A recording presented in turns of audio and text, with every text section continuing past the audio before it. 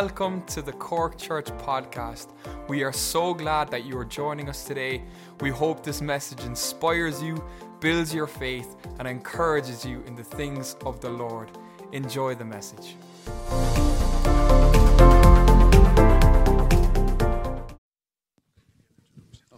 This man is wonderful. And this is such an amazing moment. Can we just clap for him? Let him know he's at home. James is at home. I love this guy. I'm so happy this is happening. I'm going to give you the mic now. Thank you. Yeah. Thank you for listening to me now today, guys. Okay. So my name is James, and I'm from Cork, and I was raised in a Catholic house that was totally devoid. There was no God really in my house. But I went to school, and it was a Catholic school where we would pray. So I would say as a child, I did know God. When I was looking up, walking to school, 6, 7 years of age, I would pray that God was there.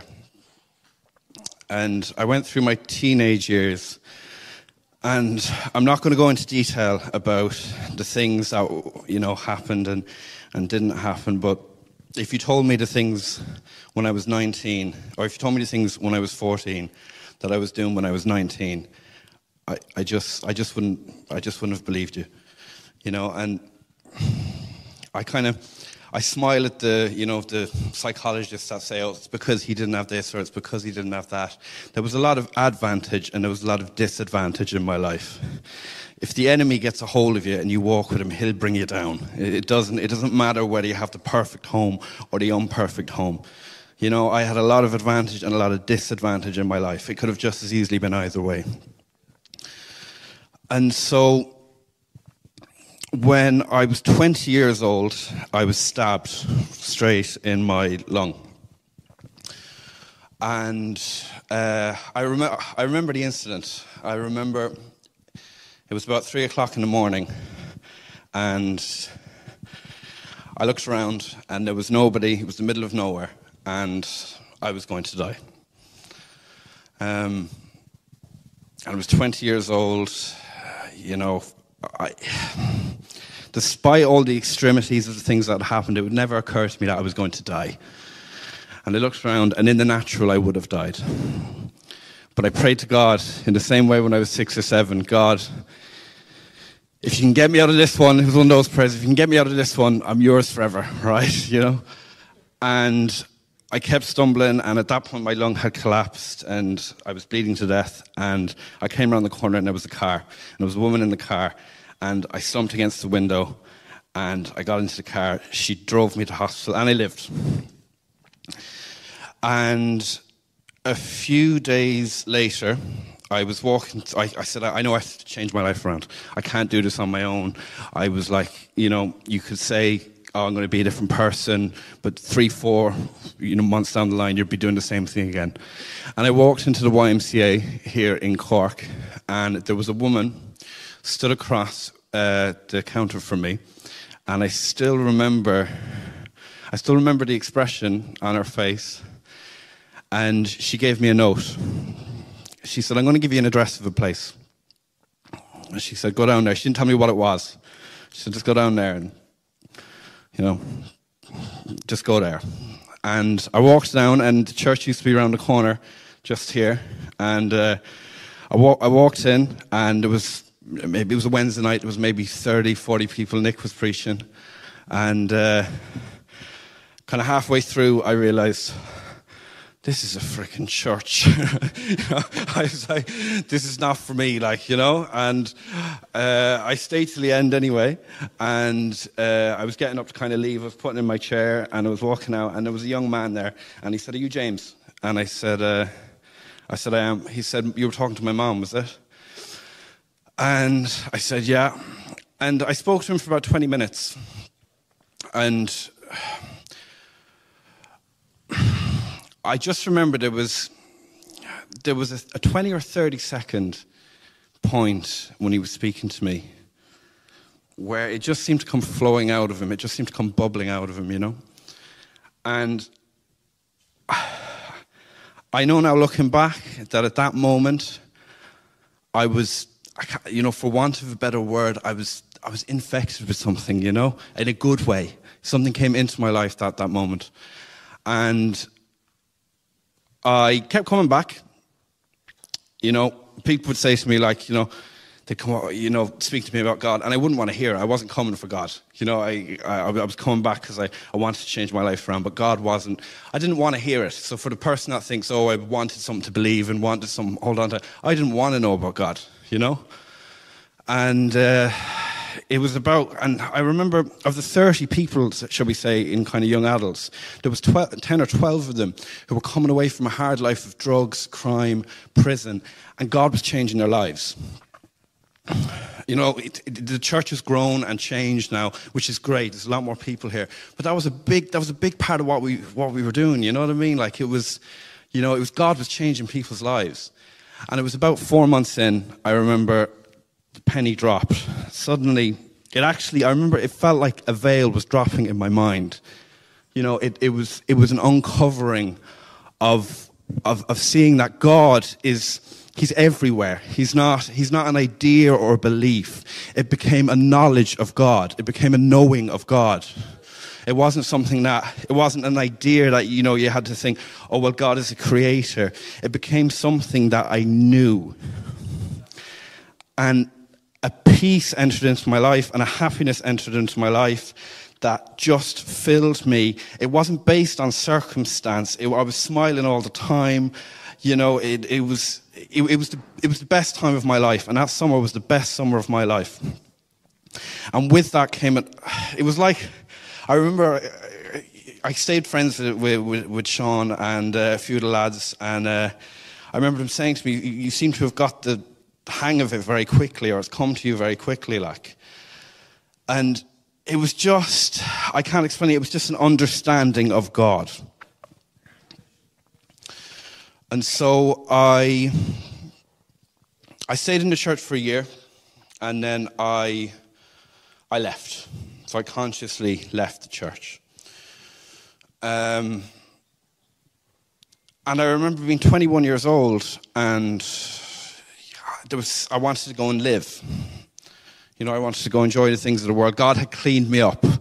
I was more socially acceptable, should we say, And I left, and a lot of that is actually social pressures from within the kind of Christian circle, that sense that, you shouldn't be drinking now, and you shouldn't be having relationships with people, outside of the church. And they were the reasons that I left. They were the reasons why I went, So, and it's something I hold with me like that, I often speak to young men coming in, and I think, whatever you're doing on a Tuesday or Monday night, don't stop it don't stop it making you come to church on a Sunday morning. That's one thing I've learned. Don't judge someone for what they're doing or not doing. And so I left, and I went chasing the things in the world. I did a fancy event management degree, and I got a job with this, high-flying event manager, and the more I was chasing things, the emptier I was getting. There's a kind of a dark night of the human soul where, I wouldn't say I was there, but I was, at the very least, I was tasting things, and you're kind of going, well, if it's not this, then what? If this isn't working, then what? And so I spent my years kind of coming into church. I'd pop into church and I'd see the guys, and they'd be like, hey, I'm staying around, and I'd be gone again, a few weeks later, and I'd come back, and I'd go and come back. And at that time I was living in Ibiza a lot, so I was going back and forth to Ibiza, and I came back in October of my third year, and I tried to fix myself. I got into the self-help books and all this stuff, and I could do a whole day on how that's a load of mumbo-jumbo, I could spend, it can tell you what's up with the car. It can tell you, a half-baked theory of where it comes from, but they can't fix you. They can't give you the answers. They can't show you the people that have done, well, here's people who've done 3-4 years of work on themselves and now they're better. Okay, I can show you a room full of people, including myself, whose God has changed their life.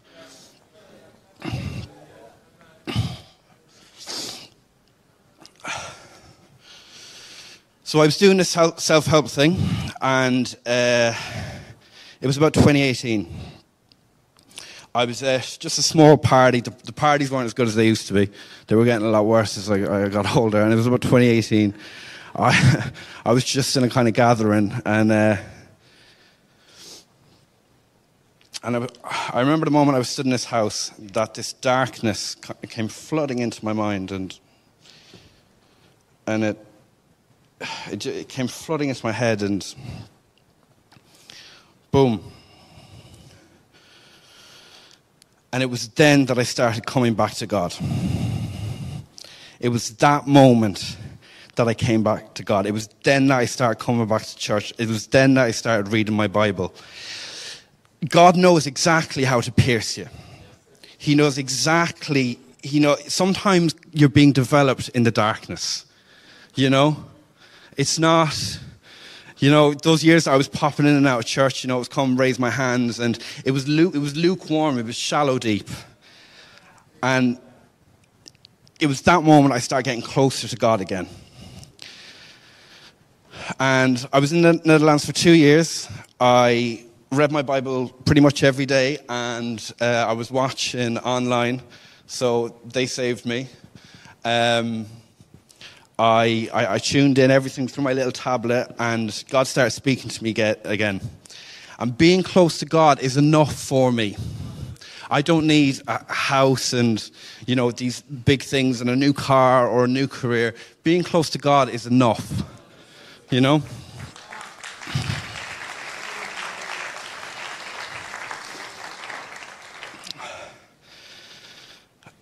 And so I went to the Netherlands, and I came back, and got back involved in the church again. I'm coming to the end of it now. Some of the things I've learned is that the suffering we go through and the things we go through are not for ourselves. They're for the young man that comes in who's broken, so that you can share your testimony with him and he can get something from that. The suffering in the same way that Jesus went through suffering for us, the suffering that we go through is not for ourselves. I don't purport to be a wise Christian, but that's one thing that God has taught me, And I'm okay with the suffering. I'm okay with it these days, We tend to kind of think of God as a Santa Claus, bring me the new car, bring me the wife, bring me the new house. But I'm okay with it because I know I'm getting closer to God. I heard a preacher say once that the anointing is in the bitterness and the sadness and the tears. It's through the strife that we're made as Christians. And these days, I'm about the one. I enjoy Christians who are Christians already being lifted by things, but I'm about the person who doesn't know God. I know God can change people's lives. It's not something that I have to, it's not a promise even, or a belief or an idea, or it's not something that is there tomorrow. God says life is here today. And life is not going out. If there's anyone who's 21 here who's thinking, I'm thinking the exact same thing that he was thinking when he was 21. I want to go into the world and I want to, get the women and get the nice job and do this. I would have enjoyed my 20s a hell of a lot more if I was here. Okay?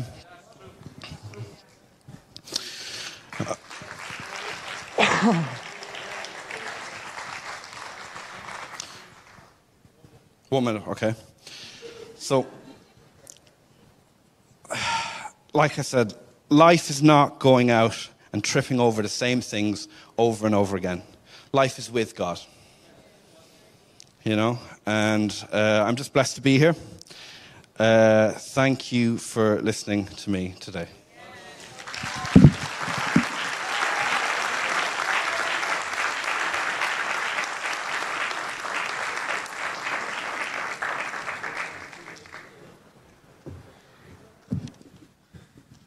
Folks, we've got a wonderful couple coming up now. They're going to testify.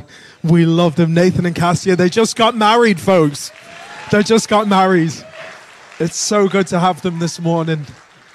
Can we clap? Can we make them feel extra special at home this morning? Yeah, you got this. It's brilliant. Hi, good morning, church. I'm really happy to be here, but I'm really, really nervous. My heart is. How do most of people know, English is not my first language, so I'm so sorry if I make some mistakes. And Pastor Patrick said we recently married, just 1 month. Yeah, last week. And you are really, really blessed couple. We have a story as well before we met each other. So I'm Cassia, if you don't know me. I'm from Brazil. I'm 31 years old. And I need to follow my script here. Sorry. So I grew up in a Christian family, and I have known the Bible since I was a child. So it was really blessing to me.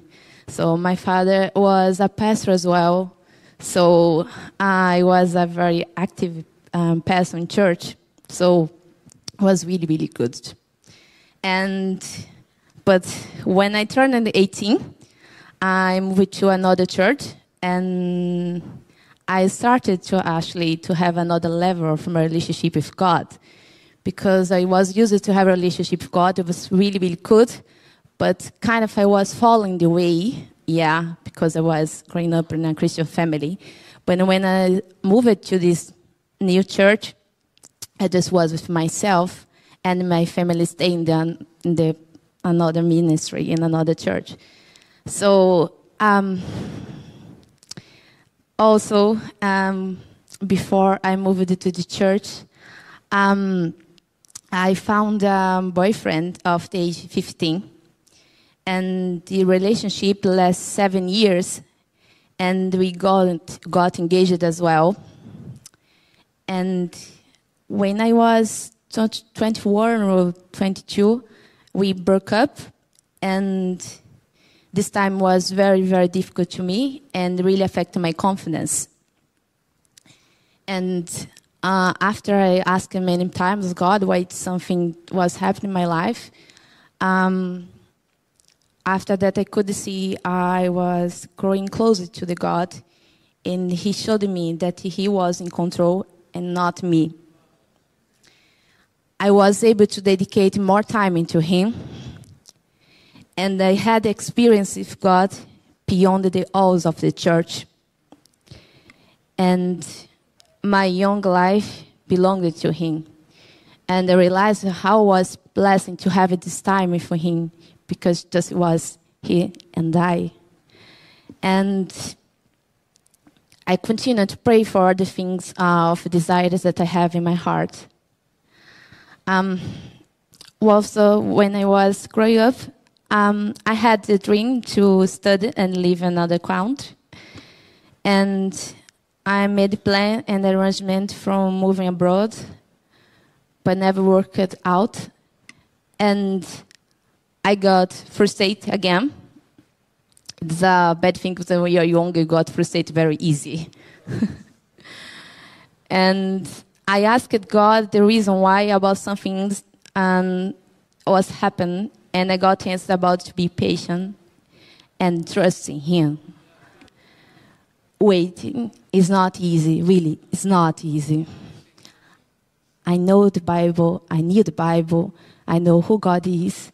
But it's different when just we see all the things happening within other people, and when you have your own experience with God. And I didn't know before.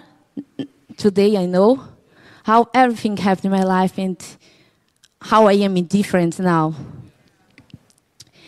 And I was being prepared. But initially, Ireland wasn't my first idea. I was planning to go to Canada And I thought he'd go to United States. Canada was my favorite. I don't know, just I thought it was a beautiful country. And I don't remember when Ireland became an option to me. Then in 2019, I found an agency. That's right. In an agency. So they help students, and they are planning to go to another country to study, and they help you with the visa paperwork and some documents, and with the English school and accommodation. And I wasn't planning to come for too long, just a few months, just to see what it was like. But I really want to do it. So it was confusing to continue to have my life, because I had really good life. I can't complain. If I had my desires, God was providing everything to me. But if I was planning to come here, I wanted to have this experience. And I was, in my mind, I could finish here my time and then come back to Brazil. And then, after I started with my plan, the pandemic started. And I thought that this dream had finished too. And during this time, I was a teacher, and the school were closed. And I wasn't able to save enough money to organize it to come here. But God continues telling me to be patient and wait. And eventually, the pandemic situation was kind of improving, and I could back to work again, and God provided me suddenly other jobs too. And this helped me to pay for the things, the things that I was needing. But I still needed to have a quantity of the money to be able to sustain myself here. So, because if you are a student or you need to prove to Irish immigration that you can live here with your money, and kind of to coming here, it's an important thing as well. So I was praying hard for a way to see what could happen, and on the same time, and my brother and my sister-in-law, they moved to Portugal, and I needed to follow them there. So I was able to change my flight tickets and go to Portugal instead of Ireland. And even for this decision, before I made this decision, I needed to pray as well and ask to God it was the right way to do. And so just before I come to Portugal, I received the quantity of the money that I was needing from my job, and I had enough to prove for here to Irish immigration and to sustain myself, and also to pay for my tickets between Portugal and after here in Ireland. So when I remember in my mind when I was here for the first time in Europe, I couldn't believe it was how something was happening to me, as like how I could say bye was something that I had, and what could happen with my life now. So even it was really a desire in my heart, it's hard to follow a new way, and when you're for yourself. So when I got to Ireland, I was so happy to be here. And I realized everything had been a really big answer of my prayers. And I had a specific praying with God. Then when I arrived here, the first thing that I needed to do was looking for a church, to find a church, to serve Him and to continue to have my life with Him.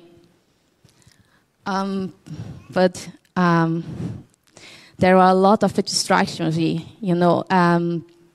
my mind starts to be worried again about the future. And I started to think how, I could get a job or where I could live and anything, something more. But the Lord provide one more time, really everything. I got a really nice house with really nice people, actually Christian people. I talked to Pastor John, and they know the people that was living before. They're really nice. And God introduced me really with nice friends too. And I couldn't find a really nice church, how I am now. And wow, that even I was having a lot of things was scary. Many times I was thinking that how some things could be happening, because really I don't deserve nothing that was having in my life. So, and there are a really big blessing too that I wasn't really expecting. When God introduced me, this guy, and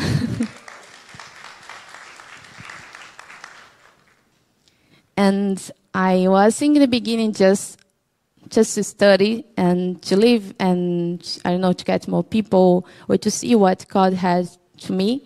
But I wasn't expecting to really build a life here. And even ago, I had something that affected me in my past. God was showing me that I could build my family here in a new country, a new place with new people. And He could help me and could, I don't know if I can understand, could give a kind of upgrade with my faith.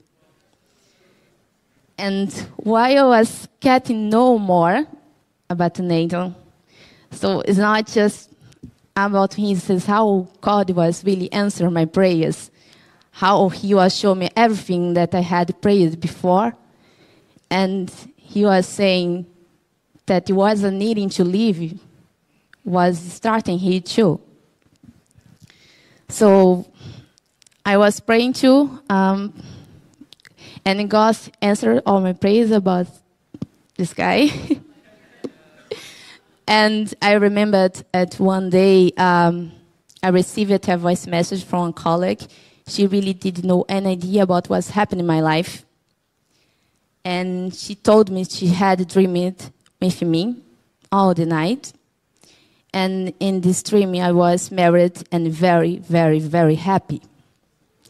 So after when I listened to this voice message, my heart just filled with really a big joy.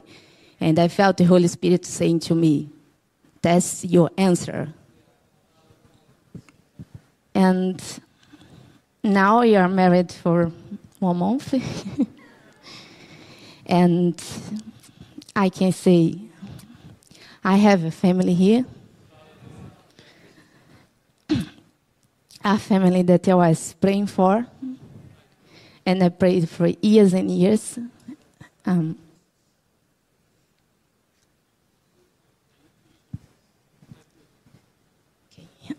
Sorry. Okay.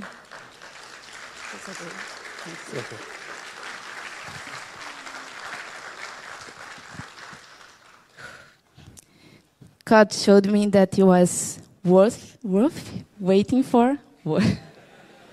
Sorry. And I'm really delighted and grateful to be here and to live our time living now. And I learned so much about God. And I have a really special thing in the Bible that I'd like to share with you. It's in Psalms chapter 37 and verses 4 and 5. They say,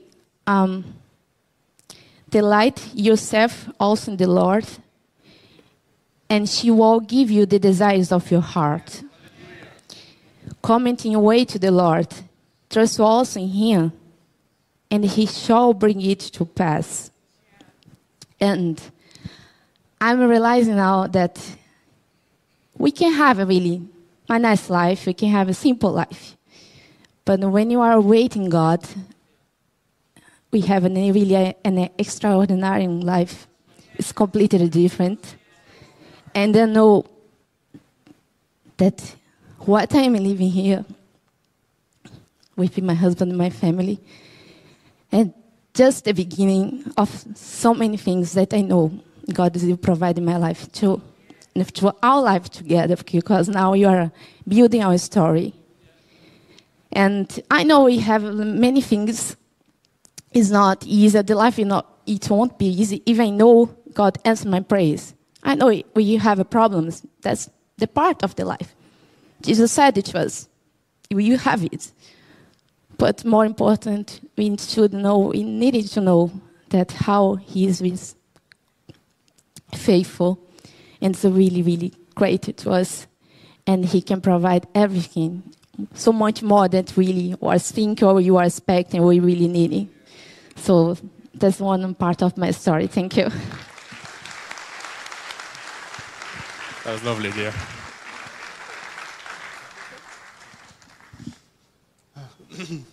Morning, church. James, your testimony was lovely too. Thanks for allowing me to be able to share my testimony as well.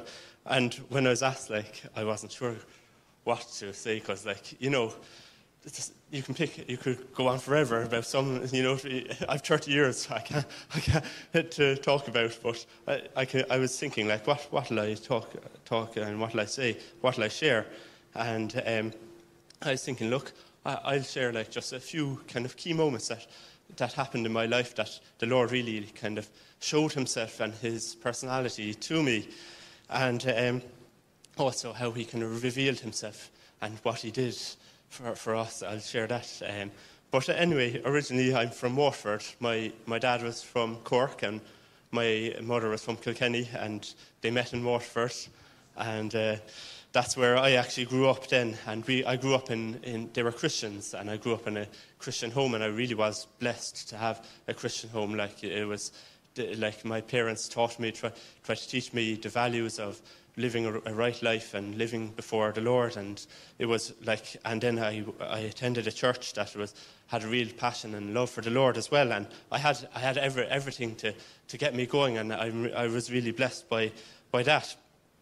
But really, it doesn't really matter how much someone tells you about the Lord, or how much you go to church, or how much you try and do things right, or whatever.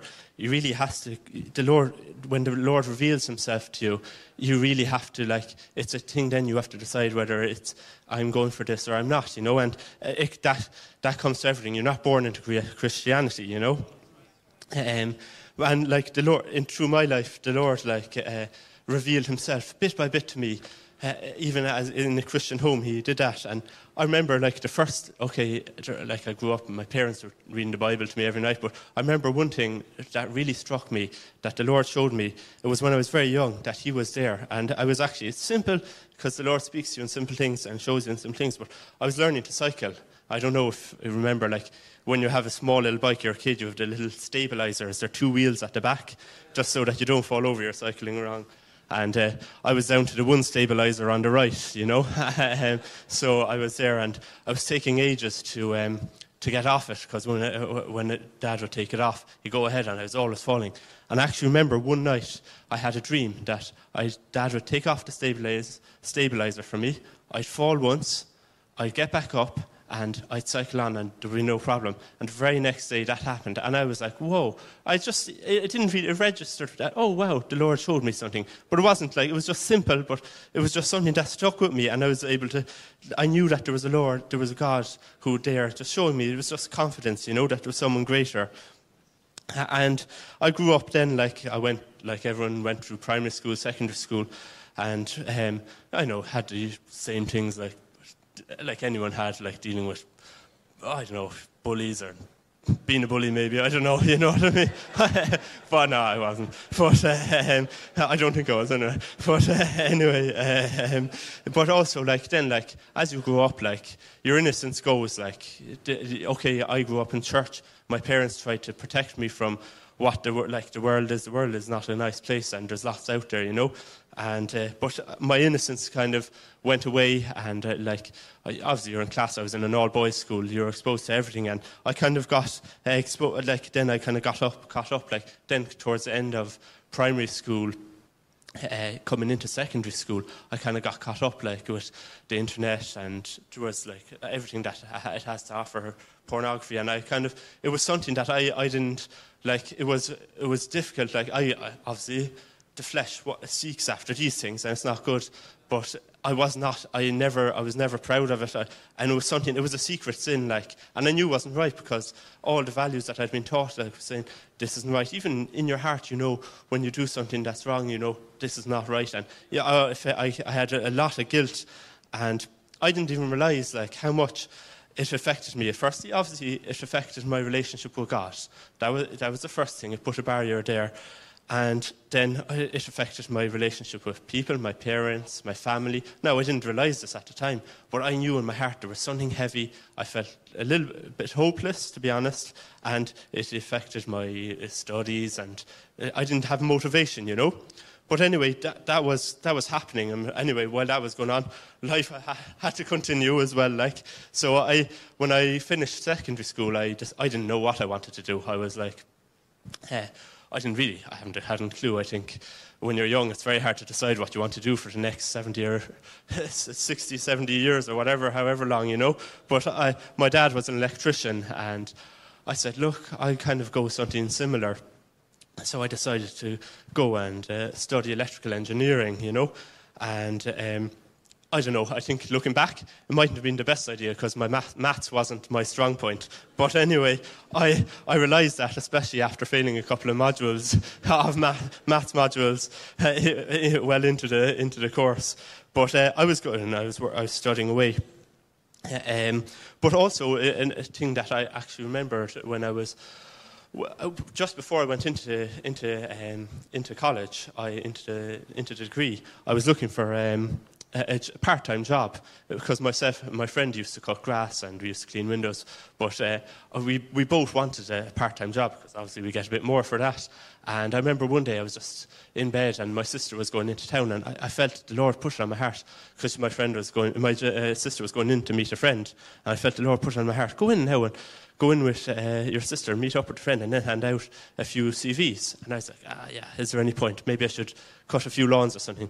But anyway, I did it, and I actually went into a butcher's, and they said, oh, look, it was the last few CVs. I said, I'll just hand one in here.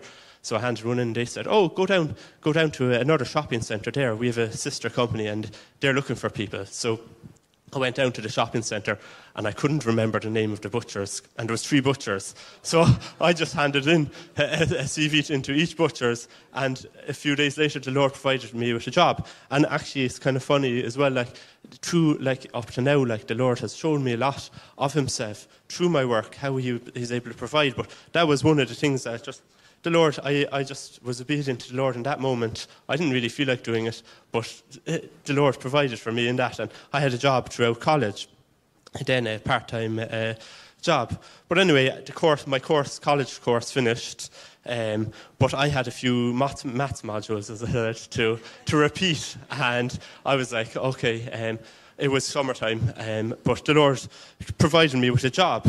And it just for a few months over that summer when I finished, and I worked abroad for a bit, and I came back, and I went back to the butcher's, because I still had to repeat those modules at Christmas time. So I worked away, and it was kind of a bit depressing when I came back, like, because it felt like a step backwards. And I was like, I've got this degree now, I've tasted what the real jobs are like, and I'm back here in this. So it felt a bit humbling. It was hard, but I had to do it. But it was a great blessing to have it. But in the meantime, I was still looking for other jobs. I was looking around online, and I happened to notice this company that had a very good reputation, and I was like, oh, I'd love to get a job there, because they were known, they were electrical contractors, they were known around the world, like, and I was like, wow, that'd be amazing. That's the dream, you know. But I said, nah, I could never get in there, because I'd kind of fumbled my way through college, barely got my degree, and the Lord helped me pass those exams miraculously, because I prayed so hard. But the Lord helped me just get through. He gave me enough what I needed, and I got it. And it was really like I got what I needed, and the Lord gave it to me, and I was blessed. But anyway, I saw this company, and I was like, oh yeah, I kind of dismissed it. I said, never me in that company, because I don't fit the bill for that. Anyway, you need straight A's for that one, you know. But anyway, then I felt, after Christmas, that Christmas after I passed those exams and got whatever I needed, I was there, and I felt the Lord kind of prop my heart. My dad was an electrician. He said, why don't you just go in the direction that you've studied in? It's not maybe it wasn't what I had planned. I was hoping to be an engineer, not an electrician, you know, but I said, okay, I'll go that way. And literally, I was still applying away to different places, and then I went with my dad, and I saw a position for a junior engineer. Literally about a couple of days after I went with my dad, I saw a position for a junior engineer in Clonmel, which is only 30 minutes away from me, come up for that company. And I was like, whoa, and I applied for it. And then I was like, okay, fair enough. And then they got back to me, and I couldn't believe it. But before I applied, I had a firm belief: go with your CV and call into them, show your face. And I remember on my way up, my dad was dropping me up, and I had my CV. And you know, people like you kind of like exaggerate white lies and whatever. And I was going up with my dad with my CV, with my just whatever it was. And I felt like, no, you shouldn't go up with that. So I told my dad, I have to turn around and rewrite my CV. So I went around, my dad turned around, went back home. I typed up my CV again with exactly with what I was. I didn't fluff it up. And then I went back, and within about 2 weeks, I had a job. I wasn't with my dad 2 weeks, and I'd gone. But it was really, I was really like surprised. That really spoke to me, because I could see the Lord's hand, how he helped me through my exams. He just gave me what I needed, but it was enough. He helped me get a job that I felt like I was not fit for, but he gave it to me. And he showed me that by honouring him and not trying to be something that I wasn't, but be what I was, except I wasn't the most academic or whatever.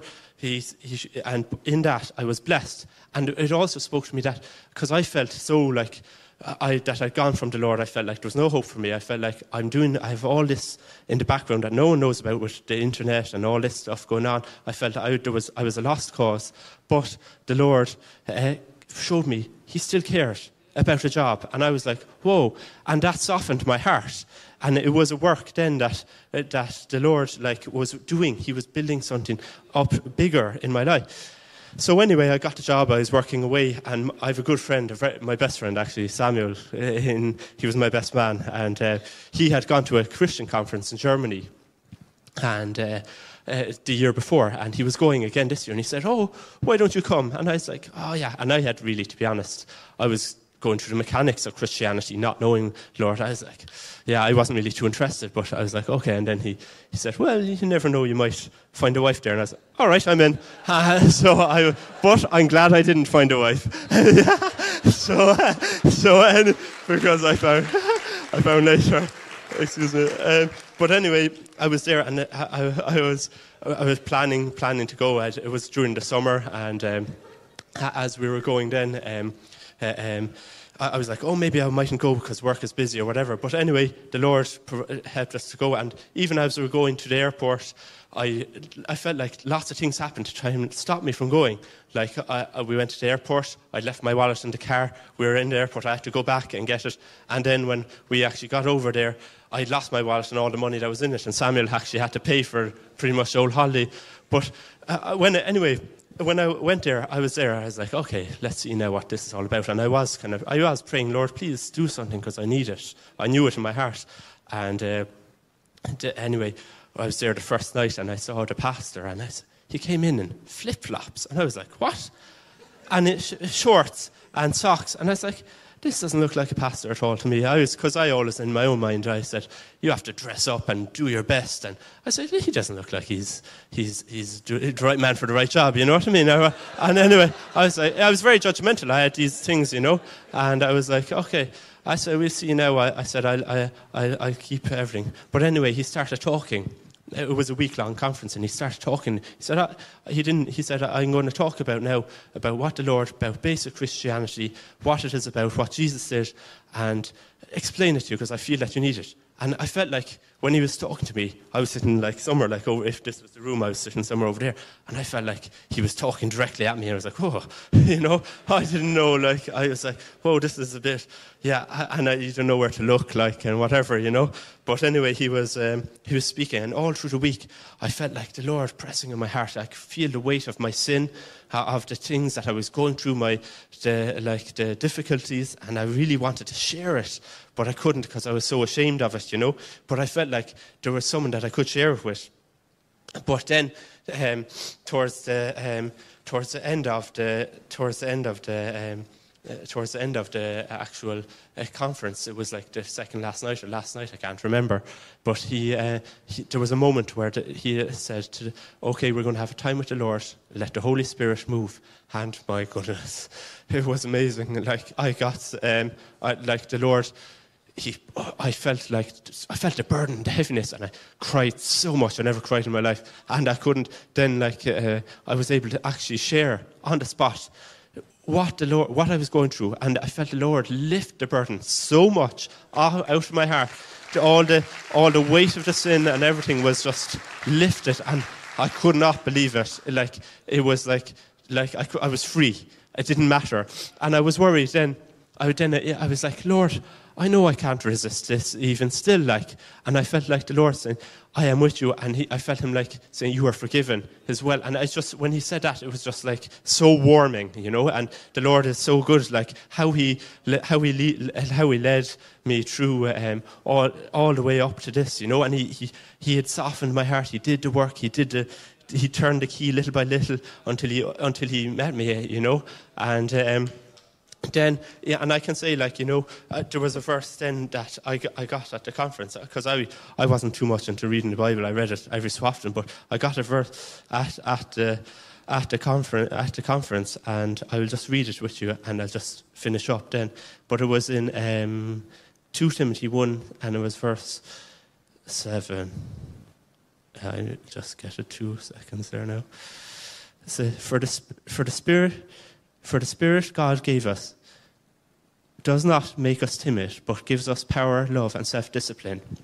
And that really, I was able to hold on to that, knowing that I could rely on the Lord when I was struggling. And I feel like sometimes we also now I've shared my testimony or whatever, but sometimes you feel like you see someone up on sharing the testimony that they've got it all together. No, it's a work. Our testimony is not finished until we meet the Lord. And the Lord is continuing to show me through my work, giving me victories through my work, through my life with him. And also, I just want to say one thing. You're not on your own. That was the biggest lie that I believed. I believed I was on my own in this sin, and I felt like I couldn't share it with anyone. But firstly, the Lord showed me he was with me, and then I could see others who were fully supporting and able to see. So if you ever feel on your own, you're not. It's a lie. But the Lord is with you, and you can call to him and keep, like James said, keep coming, feeding yourself, keep coming to church, keep feeding yourself, and the Lord will help you and free you where you need your freedom. So, yeah, I have only God to thank.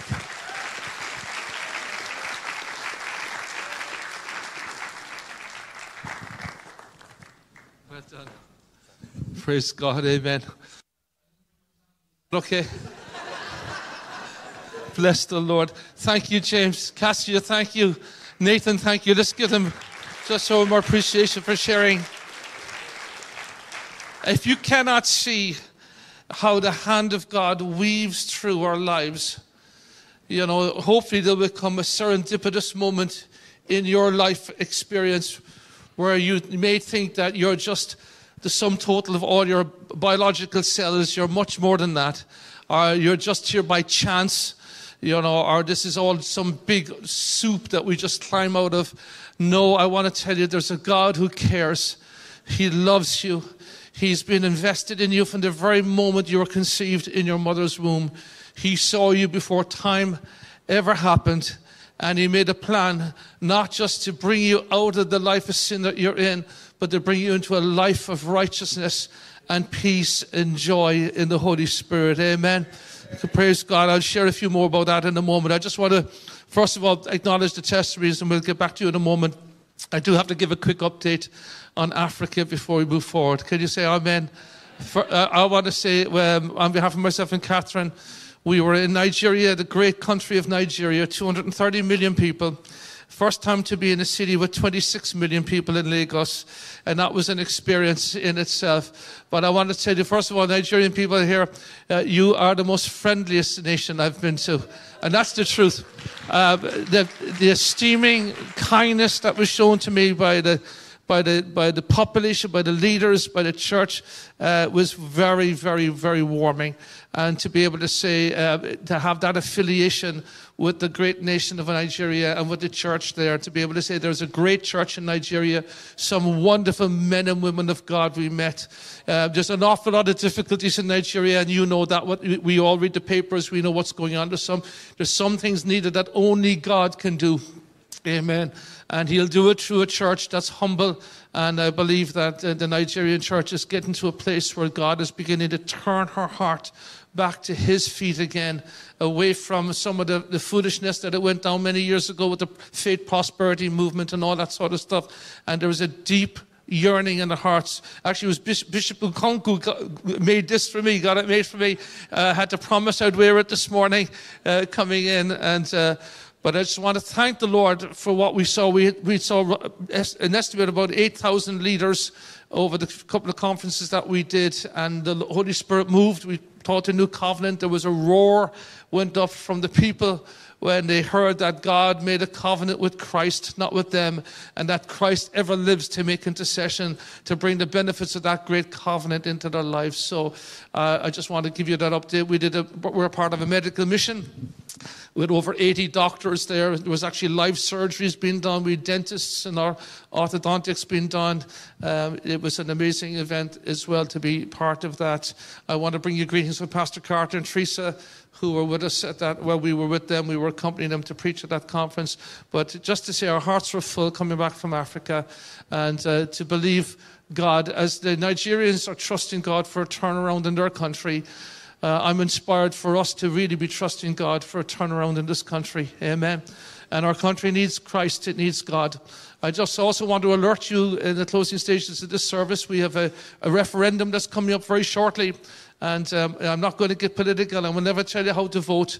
But it is very, very important. There's a referendum coming up. The Bible says righteousness exalts a nation, and sin is a reproach to any people. So there's a referendum coming up that will looking to dilute the value of the family and how it's already constituted, and to also dilute the role of, I believe, the mothers in the home.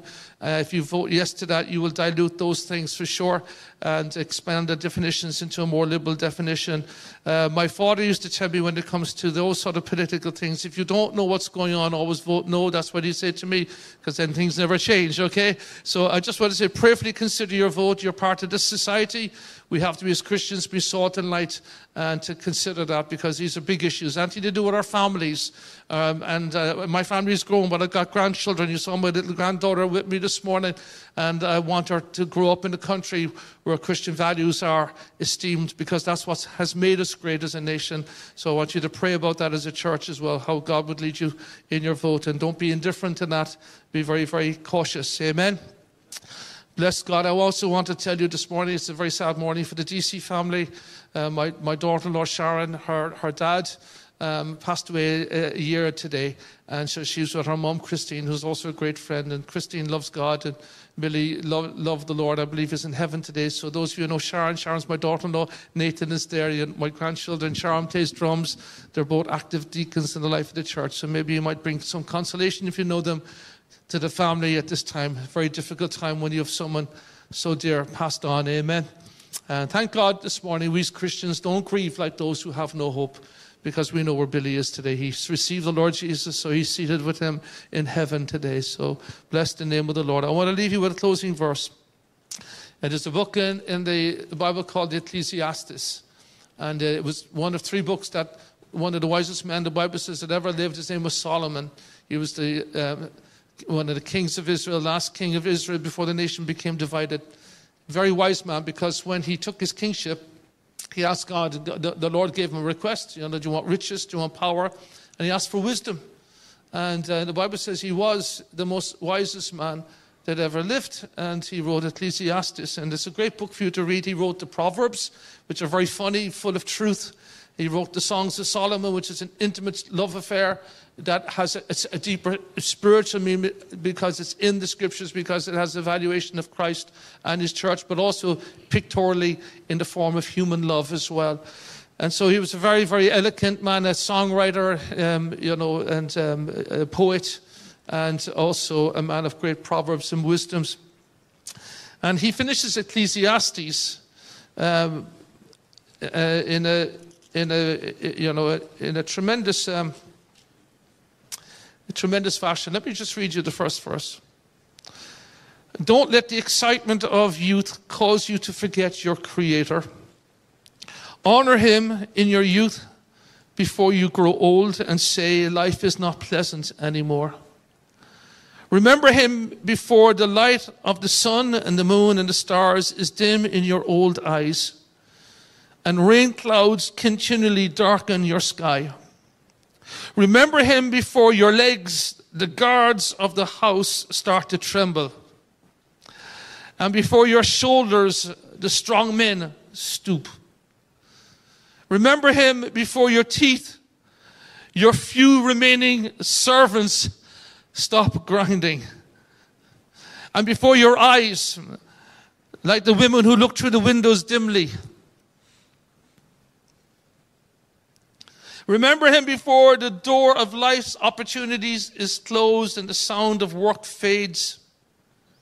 When you rise up because of the chirping of a bird, in other words, the smallest sound wakes you, and all other sounds then eventually grow faint. Remember him before you become fearful of falling and worrying about danger in the streets. That's one of the greatest fears of people as they get older. Fear of falling, breaking a hip, breaking a shoulder. It's not something that they smile or laugh about. It's something that people face every day. And one day, if you grow old enough, that's what you'll face and what I will face.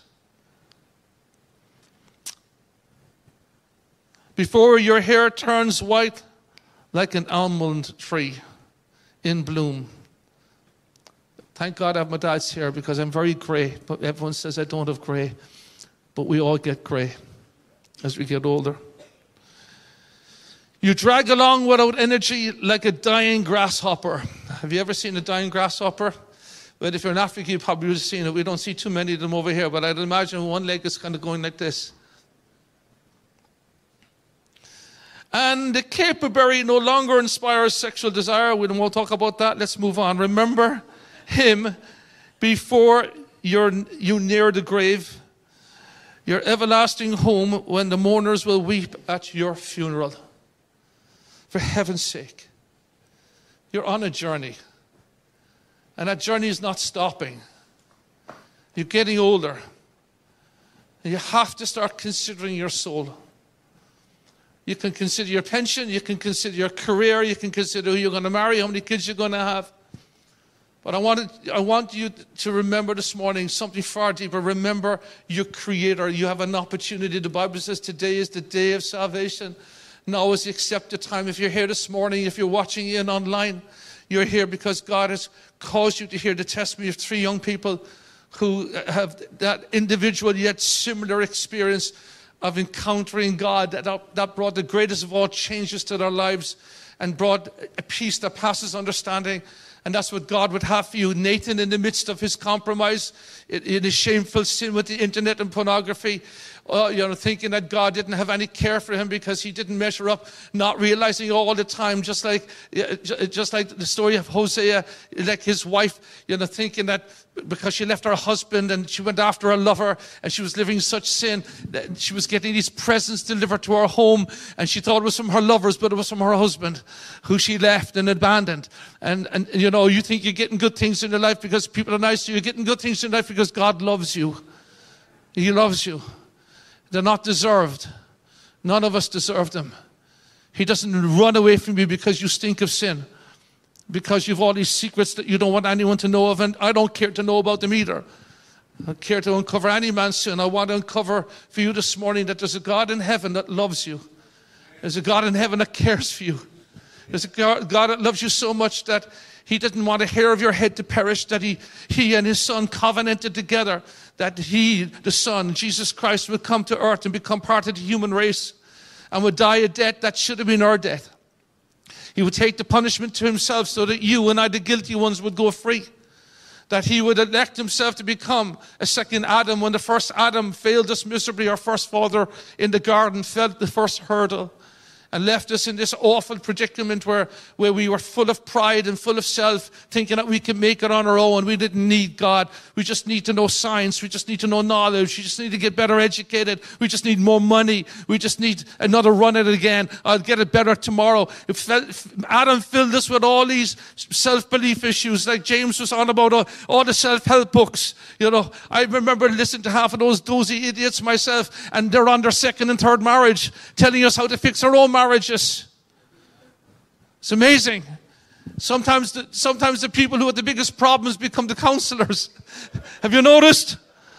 The people who have the biggest mess ups upstairs, they're still dealing, they're telling us how to live their life. It's shocking.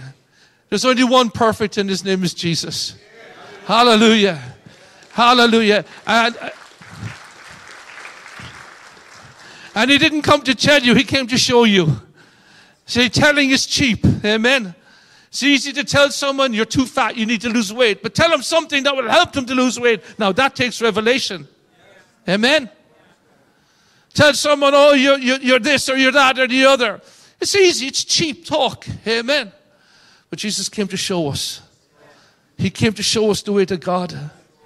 And he went through the veil of his own flesh, friends. He made peace with God, the Bible says, through the cross. He hung where we should have hung. He died where we should have died. He said, Father, I love them too much. I don't want a hair of their head to perish.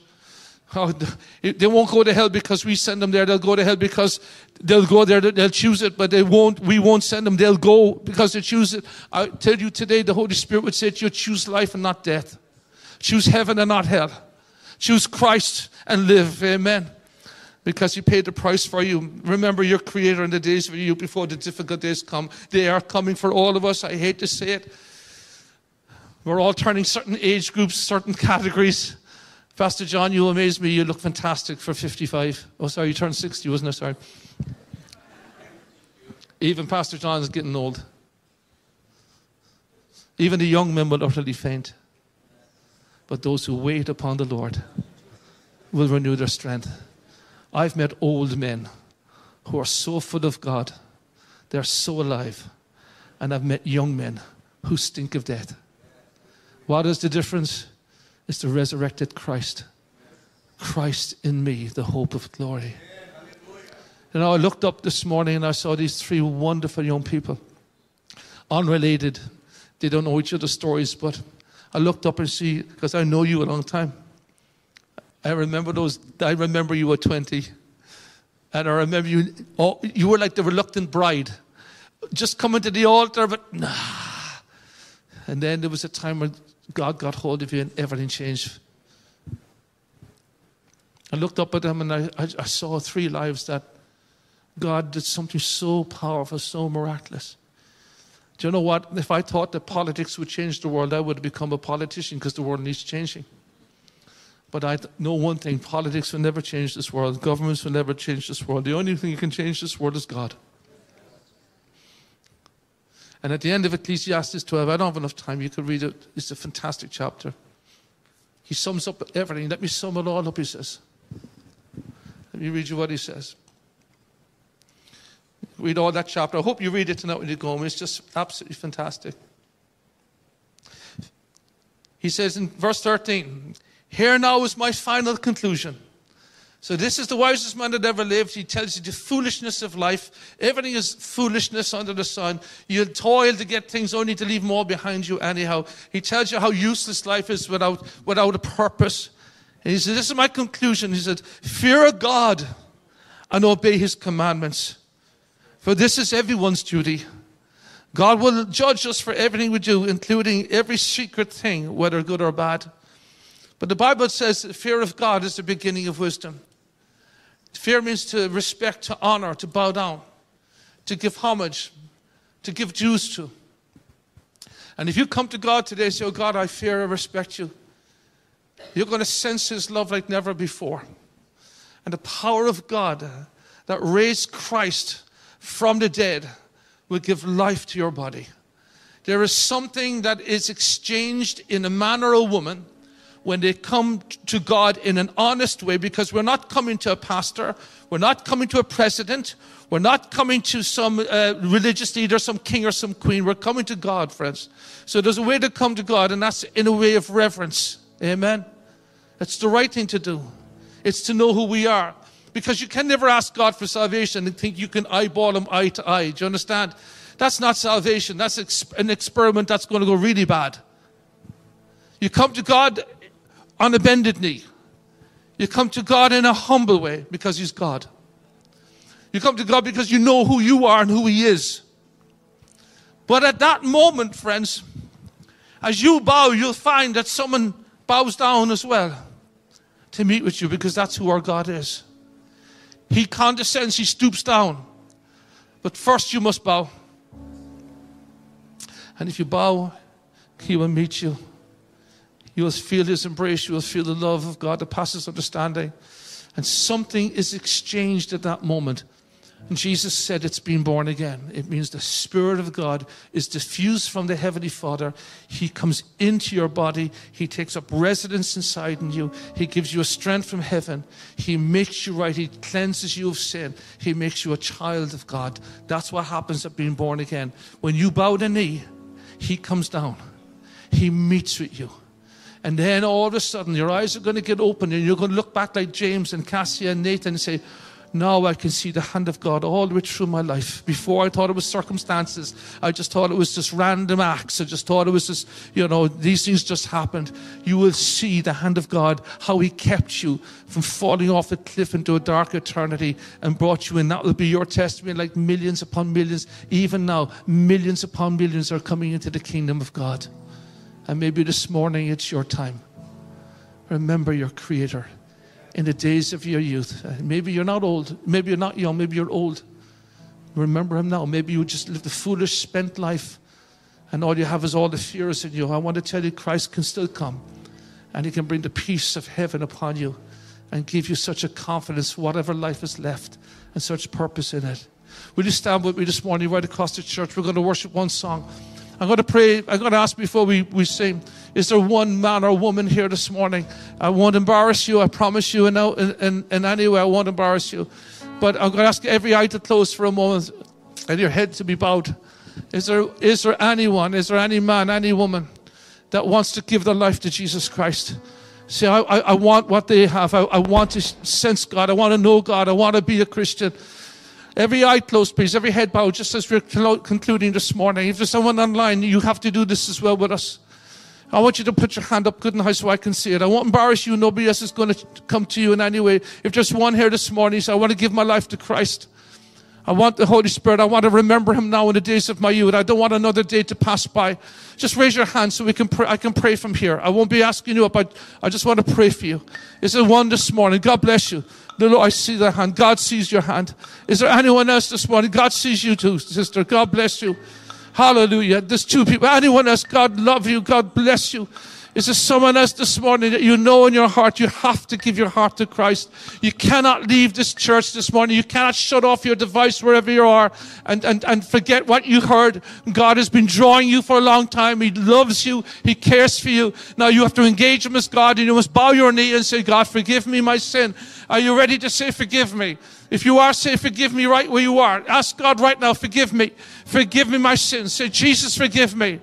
Are you ready to make Him Lord? Say, Lord, I'm bowing to you, Lord. I'm bowing my knee. I bow before you. Bow right before Him in your heart, right where you are. And say, Lord, come in and change me. And be my King. I want to be a Christian. If that's you this morning, God will see you. God will hear you. You will have the same experience I've had. You will have the same experience Nathan has had, and James has had, and Cassia, and millions of others. The Holy Spirit will touch your life. You'll be wonderful. God bless you. I see that hand as well. Hallelujah. Anyone else this morning? I know God is moving. I know God is speaking. You have a rich future. As you raise your hand to the Lord, God will raise His hand to you. As you raise your hand to Him, He will reach down and hold your hand this morning. God bless you. Anyone else this morning? Call upon the name of the Lord, the Bible says, and you shall be saved. Father, I pray for those who have called upon you. I pray for those who are watching online, those who are calling upon you now, Lord God. I pray in the name of Jesus, Lord, you will send the Holy Spirit into them. I pray in the name of Jesus, Lord God, they will live a rich and fruitful and full life, God, for your glory, and bear much fruit for you, Jesus. Hallelujah, Lord Jesus. We give you praise. We give you glory. We honor you this morning, Lord. We bless you, Jesus. Hallelujah, Lord Jesus. Hallelujah, Lord. Hallelujah. Thank you for tuning in with us today. Make sure to follow us on Facebook and Instagram at Cork Church. Also, make sure to like and subscribe to our YouTube channel. If you have any questions at all, you can email us info@corkchurch.com or just check out our website www.corkchurch.com. Again, thank you for tuning in and see you next time. God bless.